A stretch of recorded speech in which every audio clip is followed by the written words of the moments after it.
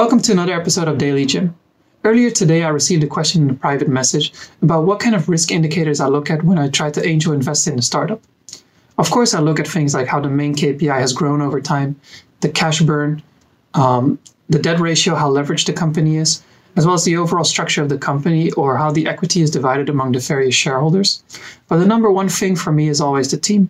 This applies not only to investing in a startup, but also working with a startup or trying to help a project in a bigger company and the members that are involved in that.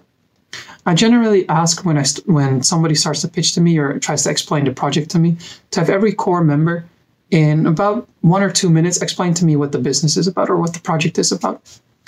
What I look for in that pitch is not so much the technical knowledge or the ability to storytell. While those are important as well, the key thing for me is the passion. You can quite clearly tell, even if somebody's not a good speaker, that they feel very passionate and strongly about a certain project that they're involved in.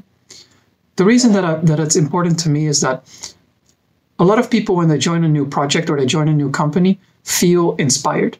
They're excited about coming to work, excited about accomplishing a certain mission, but it's not something that is really deeply rooted.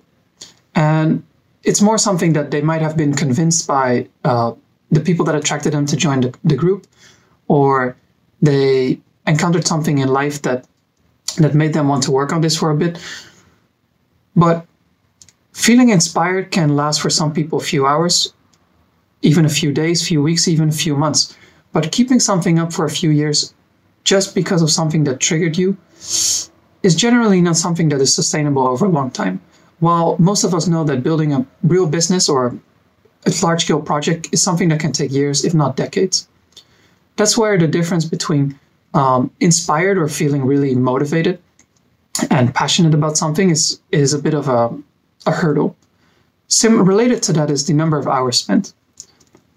Within a group, whether it's 2 or 3 people or it's a team of even 5, 6, 7 people, there's generally people that work more hours than others.